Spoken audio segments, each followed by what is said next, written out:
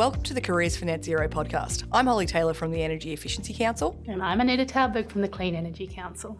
And we're your co-hosts for this special limited series podcast. Our two organisations represent businesses that are at the forefront of decarbonising energy, which accounts for approximately 80% of Australia's emissions. But we're not just interested in how we decarbonise our energy system with renewables, energy efficiency and electrification. We're also interested in how we go beyond clean energy to realise a clean economy. And ensuring that we have an appropriately skilled and sized workforce is essential to achieving that goal. In support of this, the CEC and EEC have recently launched a new initiative, Careers for Net Zero, which exists to showcase the many exciting career opportunities available to those wanting to deliver an equitable, prosperous and net zero Australia. From electricians and engineers to investment analysts and policy advisors, there's a diverse range of roles ready to be filled across the clean economy. Over the coming months, we'll be interviewing 10 everyday Australians with careers across the clean economy, learning more about what they do, how they got there and how you can too. These 10 individuals have diverse backgrounds, experiences and skills.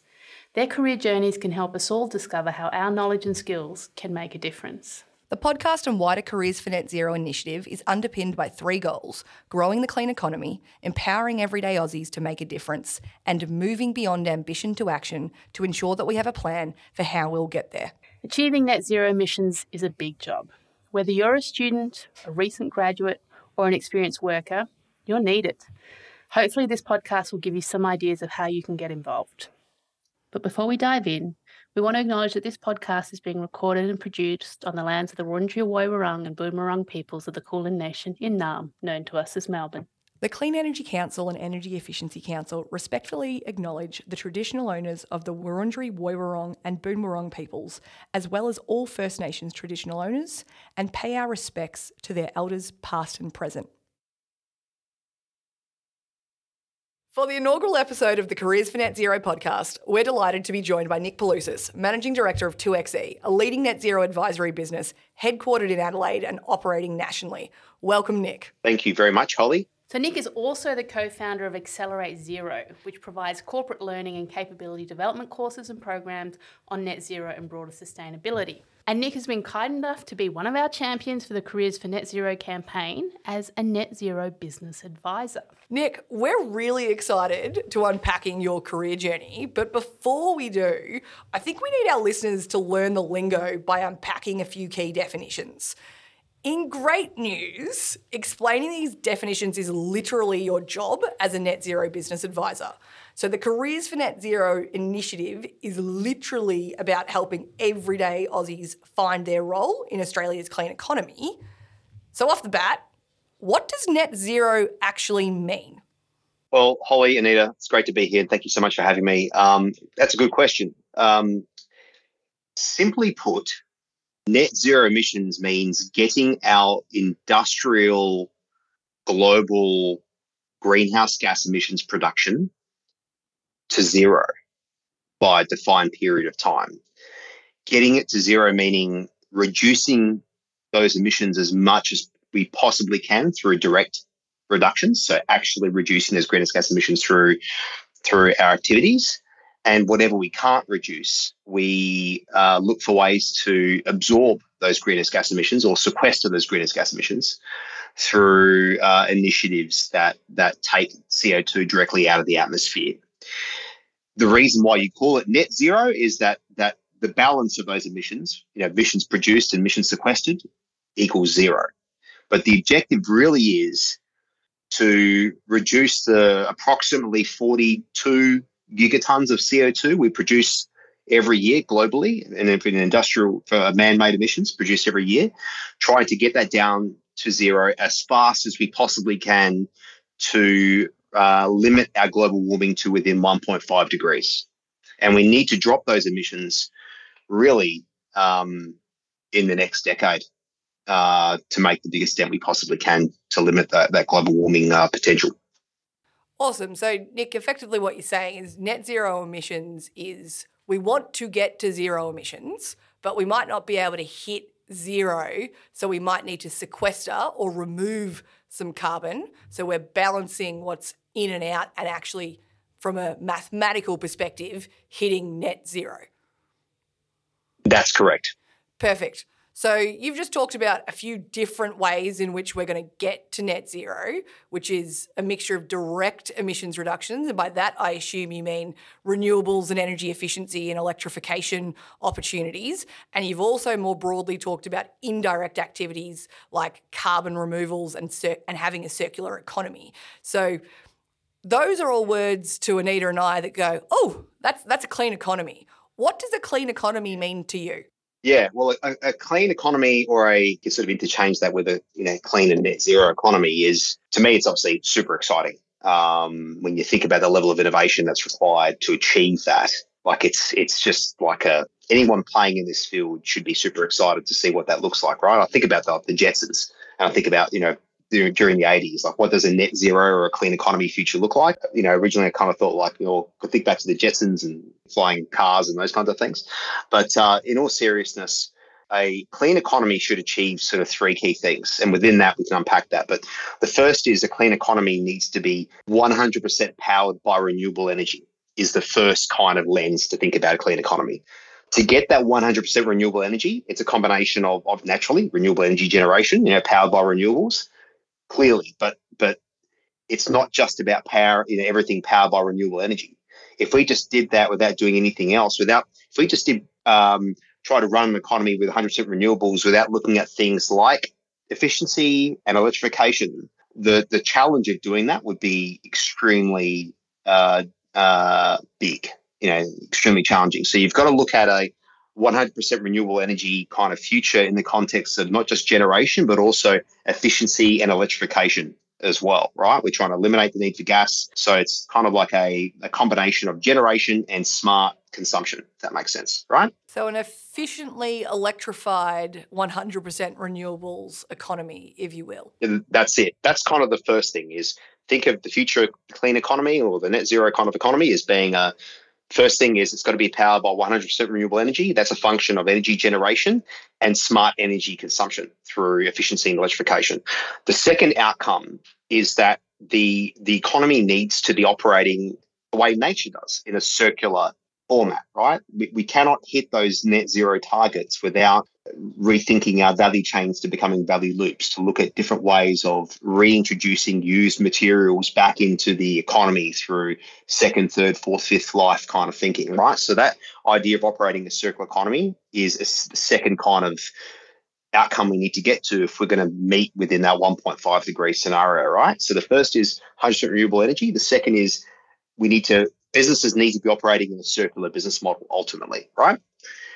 The third outcome is that businesses need to be thinking about their role in regenerating our biosphere, and in doing so, removing carbon from the atmosphere to hit those future greenhouse gas emissions reduction and net zero targets. We've got to think about our business models as not just doing less bad, but doing more good as far as regenerating, repairing our biosphere, and through doing so, removing carbon. So effectively, a clean economy is efficiently electrified with 100% renewable energies. It's circular, so we are reducing, reusing and recycling everything so that nothing's going in the bin. And then thirdly, we're very critically thinking about how can we ensure that we're not just doing no harm to our biosphere, but we're regenerating it, both in terms of reducing carbon emissions and indeed improving everything else, like reducing ocean acidification and thinking about getting rid of refrigerants from the ozone layer and all those other opportunities, which, that is a win. So that's a really great summary. Thanks, Nick. But this is actually what you do for a job, right, Nick? So you're a net zero business advisor. So can you tell us what do you do? Who do you do it for, and how do you do it? Thank you, Nita. I think that's a good question. There's a whole lot to unpack in that. So by way of background, I have a engineering and computer science mathematics degree. Now, do you need to have that kind of STEM-based degree to be a net zero business advisor? No, you don't, because you ultimately need to be engaging. Your role is to create the opportunity for business to see that they've got a future operating in a net zero economy, and show them what the opportunities are. How can they grow and thrive by pursuing net zero, right? So you obviously need to understand business, understand the language of business, but it does help to have a technical background. It does help to know how to make things more efficient, more effective. It does help to know how renewable energy works, how battery storage works, how circular economy business models can be applied. It helps to know about the laws of physics and how you apply those laws of physics to actually solve the problem for real, not just to talk about it, right? So that background helps me. There are other net zero business advisors that come from all walks of life, whether legal background, accounting background, and their marketing background, and they all business background, and they all have their different sort of strengths. But my background is engineering. I've learned the language of business over the need to survive over the last 20 years of working in this field.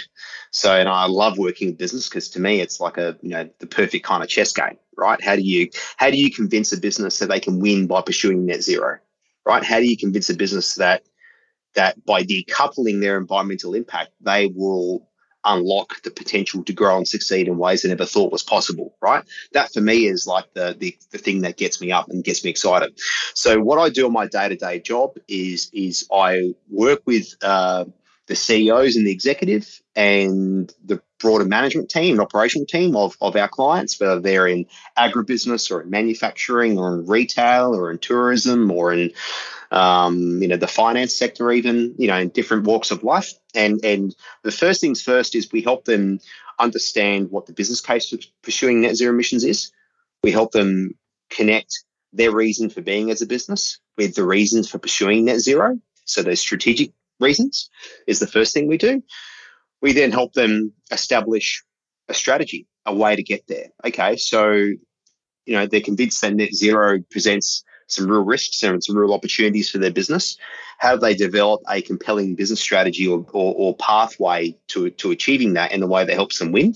So we help them build that. We help them build the rigor behind that. We help them assess all the ways to reduce their emissions, whether it's through efficiency or electrification, renewable energy, circular economy, supply chain optimization, the list goes on and on. We help them identify those ways to reduce those emissions. We help identify then we back it up with numbers. So we go, okay, here's what you can do to reduce emissions, technically speaking, but here's the business case for doing so. Here's how you can make the investment to achieve those targets and do that with a really great kind of business outcome. And once that strategy is done and we present that to the executive and we get their endorsement support, we help them along the way. So we have clients who we've been with them for 8 to 10 years now, on and off, but some obviously successively over the last sort of 6 years to 7 years on their entire net zero journey. And we're helping them along the way, whether it's through technical support or helping them to buy renewable energy or engaging their staff or, different sort of activities. So our day-to-day role is actually quite diverse, hopefully giving you that kind of picture. It's on one hand, we're talking technical, what does hydrogen look like in the future, for example? On the other hand, we're talking strategic, how do we get the board a clear picture on what their climate-related reporting requirements are going to look like next financial year. Does that make sense? Definitely makes sense. Nick, what's a day in the life of a net zero business advisor? No 2 days are really the same, which is awesome because the weeks go by really quickly in our world. Some days it might be a heavy kind of desk day, right? You're sort of on Microsoft Teams or Zoom, or you're meeting with clients, you're working through projects, you're reviewing data, you're reviewing business cases or reports. You could be brainstorming ideas, new innovative ideas with your team around solving a particular problem for a client. You could be reviewing certain papers or certain things that might stimulate thought leadership.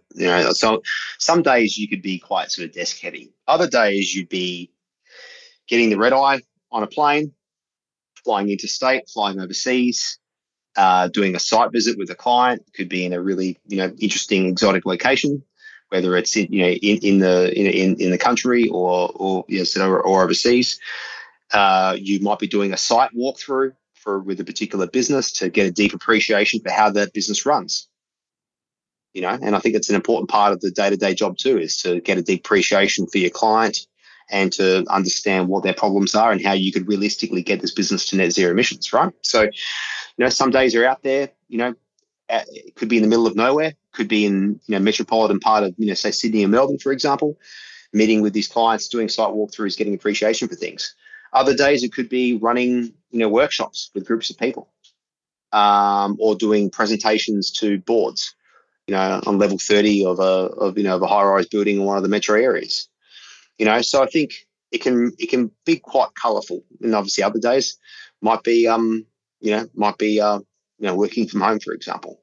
I think being a net zero business advisor gives you so much colour, because you kind of, in our world, one of the things we do when we look at our clients is we always look for colour. We always look for colour and diversity. I mean, no 2 days are really the same, because in large respect, Anita, we can pick and choose what we want to do and create that colour.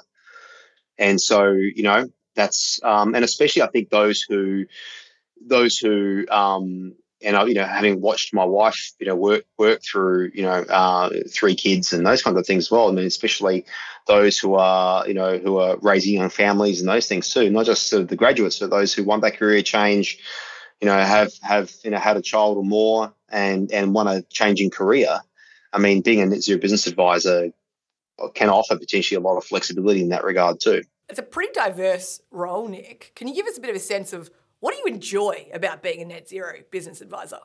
Oh, the challenge. It's the challenge. There are a few ways I think about it. Like, on one hand, I wake up thinking, what an exciting field to work in. I mean, our field is projected to grow, and this is very conservative numbers, but our field of net zero business advisors and consulting services is projected to grow over 30% year on year for the next 8 to 10 years, right? So that in itself is super exciting. So it's being part of a growing field, where we're increasingly popular, obviously, is exciting. The most exciting thing for me, though, is it's like the ultimate problem to solve. I'm an inherent problem solver. That's why I got into engineering in the first place. In some respects, it's kind of why I left the traditional engineering environment, because there wasn't enough variables. There wasn't enough complexity. When you're trying to convince people to invest in this future that's somewhat unknown in some respects, that to me is like the ultimate problem to solve. Like, how do you help a business grow and thrive in a way they never thought was possible? There's so many variables to doing that. It can be such an interesting, complicated environment. It definitely keeps you on your A game. So for me, it's the ultimate problem to solve. That's super motivating. But it's also some of the most important work I think I'll ever do. I mean, imagine committing your career to something that solves some of the world's biggest problems. I mean, who wouldn't want to contribute their entire career to that? So imagine doing that while earning a good living and working with really cool companies. I mean, I never thought I would be working. And some of our clients, we work for, one of our clients is a company called Discovery Holiday Parks. Now, they're a holiday parks company. They're growing quite rapidly. I never thought I'd ever be working for a holiday park company. And at first I'm like, it's not the most difficult kind of environment. But when you think about how quickly they're growing, the places they have their resorts and holiday parks, some of the most beautiful parts of Australia, our scenery changes every day, and so we have a lot of colour in what we do. That's really fascinating. I guess the irony is that some of the most important players that you could be working with are actually the ones that are having the biggest impact on emissions and the environment, and the ones you sort of want to really make a difference with. But at the same time, you get the opportunity to work with a lot of organisations that are really trying to make a difference themselves. You said your background was in engineering, sort of computer science and maths, a very technical background. Is that always what you've enjoyed when you were at school? What was your passion when you were at school? What led you into this career? Funnily enough, one of my passions was drama. So, imagine being in the small country town of Whyalla, South Australia, playing the role of Romeo and Juliet in Shakespearean. I would love it if we had some footage of this, Nick. You've got to find this. I wish I had the footage. It was actually I really enjoyed that. But I've enjoyed the physics and the mathematics side of things because, I mean, you're dealing with the natural order of things, right? And if you can learn those principles, then and learn them well, the laws of physics and other, the laws of simple sort of natural laws of mathematics and those kind of things, then you have the ability to kind of solve problems quickly, pick things up, connect them. So that for me was always an area of interest. What I didn't realize I had an equal, if not more, interest in is people and in the complexity around that. And as a net zero business advisor, you just can't talk to the data or to a page and say, here's what you should do. There are people who, justifiably so, are concerned about, their business, concerned about the future of the business, and they're just trying to, make ends meet, let alone, get to net zero. And there's a lot of, say inherent sort of concern or fear. And your job as a net zero business advisor is to, tune into where they're at and bring them along a process or a journey of seeing that there's an opportunity in this space too. So that kind of deep respect for the human psyche has been really interesting and surprising for me. I thought I'd just be just talking to data, and the technical side of things as an engineer, but as a net zero business advisor, you need to convince people.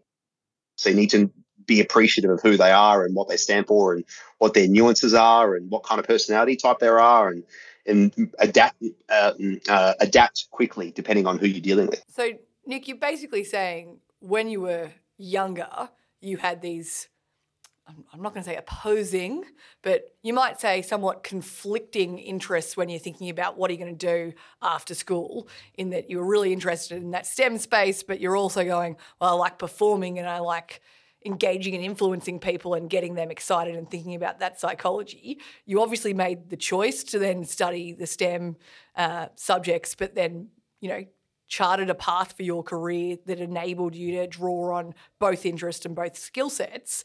If you were talking to yourself when you were 17 years old and thinking about what you were going to do at uni or not at uni, if you weren't, for people that are not thinking about it, but going, what's the future? What's some advice that you would have liked to have received to enable people to think, I can explore both sides of my interests? Yeah, that's a good question. Speaking to my 17-year-old self, I would have said, think big. I think there's a lot of us. I mean, especially at that time, you're in year 12. You're the hard work is done, and in year 12, it's like, well, no. But there's a lot of pressure, I think, put on in year 12 about you need to make a decision about what your future needs to look like. And I think the world is so rapidly evolving and naturally so that I think it's in some respects a bit unfair just to go, I want to do this when I grow up, because everyone said I need to come up with a career choice right at the age of 17. So I'd say think big, but I would prioritize exposing yourself to as much challenge and complexity as possible, because solving some of the world's toughest problems requires the type of thinking that thrives in complexity and in uncertainty, right? You need to be comfortable, especially when as a net zero business advisor, you need to be comfortable with uncertainty, which means you need to be comfortable with learning things quickly and not knowing what the outcome's going to be. So, I would definitely encourage those that are contemplating where they want to go to next, whether it's in university or a trade or those things. Your brain is young and malleable at that age, and I would encourage throwing yourself into as many difficult things and as complex things as possible to prepare yourself for your capabilities for kind of solving these problems in a meaningful way. And as an example, I think our engineering cohort was maybe the second cohort or third cohort that University of Adelaide did for mechatronics engineering, right? So it was a new degree at the time. And at the time, they just didn't have a defined curriculum. So they threw us in every other disciplines. So I think by the time we were done, over 5 years and 2 degrees, we did 93 exams, I think it was. Something disgusting. In the average, each exam was worth 70-80% on average kind of thing. Just reiterating that point earlier, Nick, that you made, that you don't have to have studied engineering to become a net zero business advisor. There's other pathways in. You don't have to do 93 exams. Just just look for the. This sounds maybe a bit too high level, but look for the beauty and complexity. Our natural world is inherently complex. It isn't just about carbon, right? Like, to achieve a sustainable future, to work within the single planet that we have at the moment, as we are currently aware of, and we're growing as an economy, as a population. We need to operate within this single planet, right? Like, there is a natural order that the world will hold us to. If we don't hold it to ourselves, the world will regulate it. The Earth will regulate itself, and we're going to have to operate within what those consequences will look like.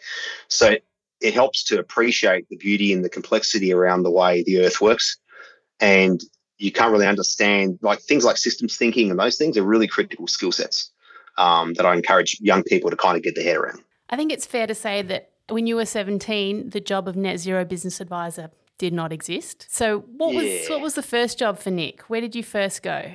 Well, it actually was my first job was in sustainability, but it was back in 2003, and it was being a founding member of a fringe non-for-profit organization called the Natural Edge Project. And, we got to sit at the feet of, really people who are kind of considered global thinkers on energy, like Amory Lovins and Hunter Lovins and Paul Hawken and Janine Benyus. And so these are like energy nerds. I wouldn't expect our listeners to be familiar with these people, but if you're an energy efficiency geek like Nick or myself, these are like the godfathers of the sector. Yeah. So Nick was just having a gay old time back then. But at the time it was especially being based out of South Australia, as a mechatronics engineer, you were either going into defence or going into car manufacturing. That was the pathway, and I think I was in my 4th year at the time, and I'm like, that just doesn't seem inspirational to me. I didn't know it was possible. That's why I started doing my own research, and that's where I stumbled across, this kind of, sustainable development kind of field, got to learn about what engineers could do to play in that role, and the rest is history. So at that time, there was no sustainability, open for a sustainability manager role or a net zero advisor role, or there was none of that. That did not exist. At best, it was a fringe topic that was occupied by certain political factions, and you'd either, if you're interested in that field, you just be branded as that part of the side of politics, right? So the game's changed now. It's an exciting field for young people now, I think. Nick, we've kind of unpacked, what you studied back in the day, but you co-founded an organisation which is all about continuing professional development for people to support them with reducing the emissions of their own businesses. You yourself have undertaken continuing professional development opportunities. Can you give us a bit of a sense of, what training you've enjoyed doing since you've been working? Yeah, of course. And, I will unashamedly put out a plug to the Energy Efficiency Council's Energy Management Systems certification role. Unashamedly, no, because I think learning systems is extremely important, and I think a course like that provides you with, the principles of what energy management looks like done well, how you systemize that in a company. But then part of that process is how do you engage the executive, how do you engage management, what kind of tactics do you use to get them on side, build business cases, pitch, the role of an energy management system, those kinds of things. So that kind of course, I think, has been super influential for me as a career professional in this field. As other courses like, just the Climate Active certification, learning just about their process and picking up on that. Those kinds of things I think really are really beneficial. As a net zero business advisor, I think it does help to have things like a director's course accreditation through AICD and those kinds of things, speaking at the board level, which, formally I'll be going through that process, early next year, formally. But, I've spent the better part of the last decade, as I said, picking up these skills just out of the need to do or die. So I'm just glad that all these courses exist now, because a lot of them didn't exist, when we started the company. I'm glad you brought up the importance of these matters at the board level. And you also mentioned the issue of politics a little bit earlier. What would you say to people who might be interested in following your career path, but are concerned that the government or governments of the day might influence to what level you might have work coming your way or how much activity there is? Yeah, I think I personally speaking, I learnt a long time ago not to rely on which way the political winds are going. I guess I ultimately had not just faith, because that sounds like I had no data behind it. Like, I had pretty high levels of confidence that irrespective of which political side of the aisle is in power, there is a scientific basis behind why we are doing what we are doing. And there's also a business case, a compelling business case. There's a reason why renewable energy is outstripping non-renewable energy in terms of investment. That has nothing to do with manipulating mechanisms. It's just got to do with the fact that renewable energy is just so much more compelling for so many reasons, financially, to any business, even those who don't believe in climate change. That doesn't bother me at all, because the business case is compelling, right? So, and anyone who is in business who doesn't see this as a business opportunity I just question their mental faculties in running a business, if I'm being honest. And that's not that's not me being rude. That's just me looking at it from a business perspective, going, can you run a business or not? Do you see this as an opportunity or not? So if I look at it from that perspective, business operates in the language of business. Politics operate off the language of politics. But both sides of politics, left or right, are trying to tune into what business needs and wants. And so ultimately, don't get distracted by what politics is. I mean, even in the last couple of years, like if you've just seen historically, like some of the more progressive state governments have been in, the right side of politics, for example, on this issue in recent times, right?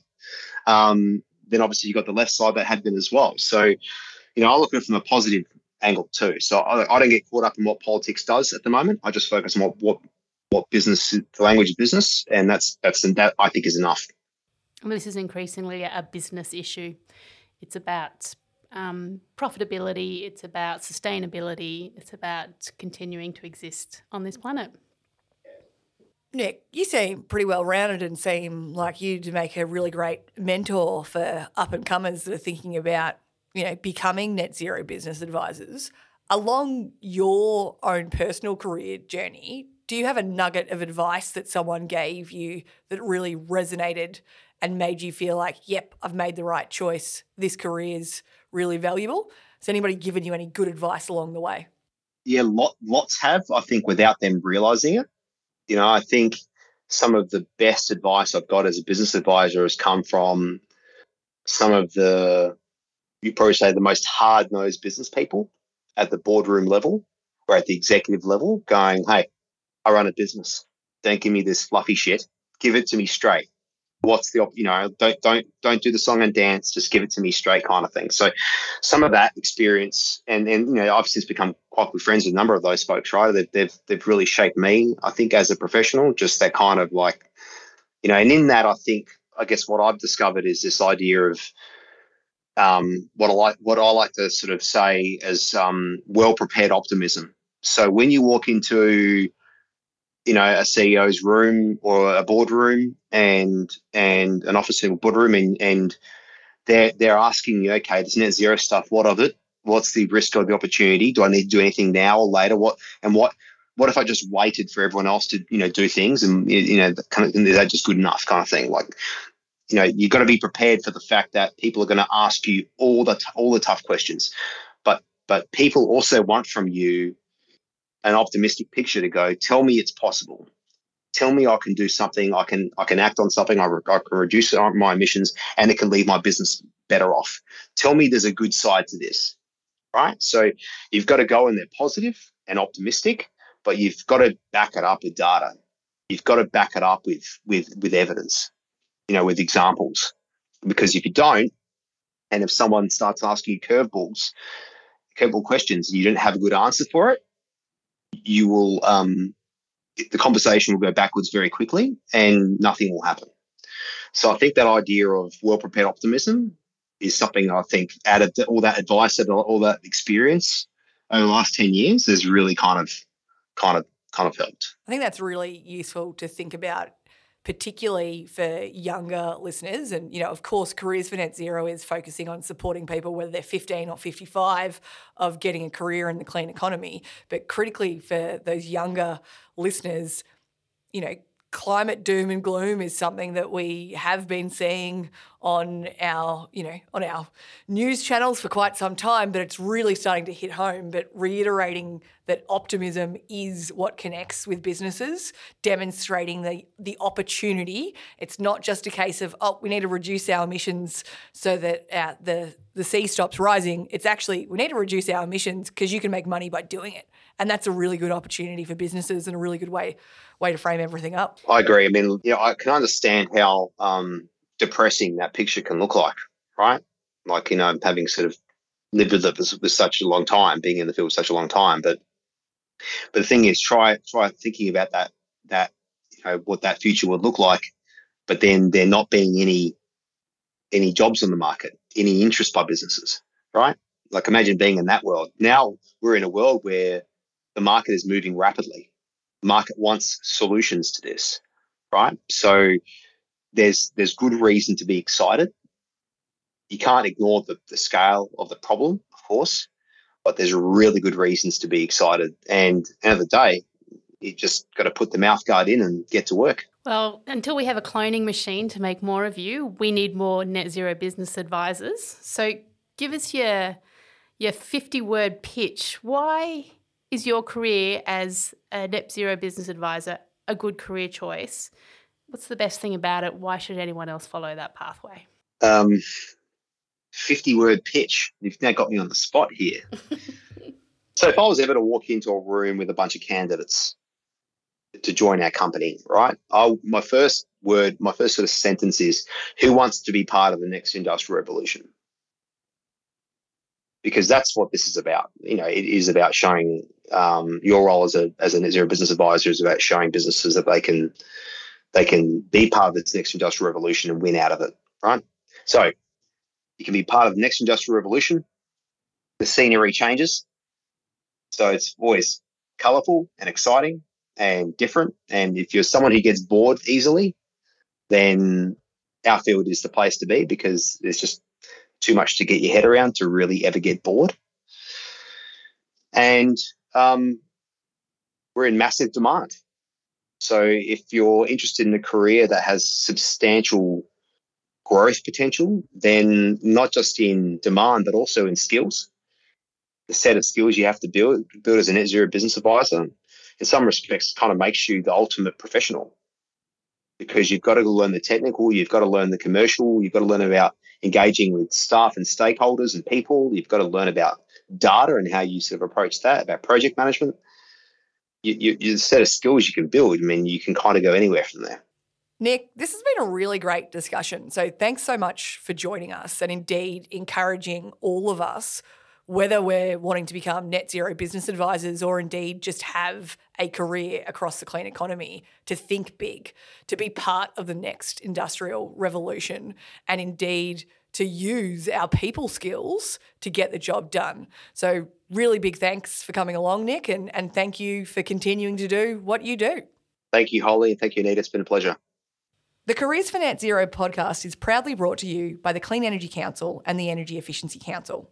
You can learn more about Nick, how you can become a net zero business advisor, and other clean economy careers at careersfornetzero.org.au.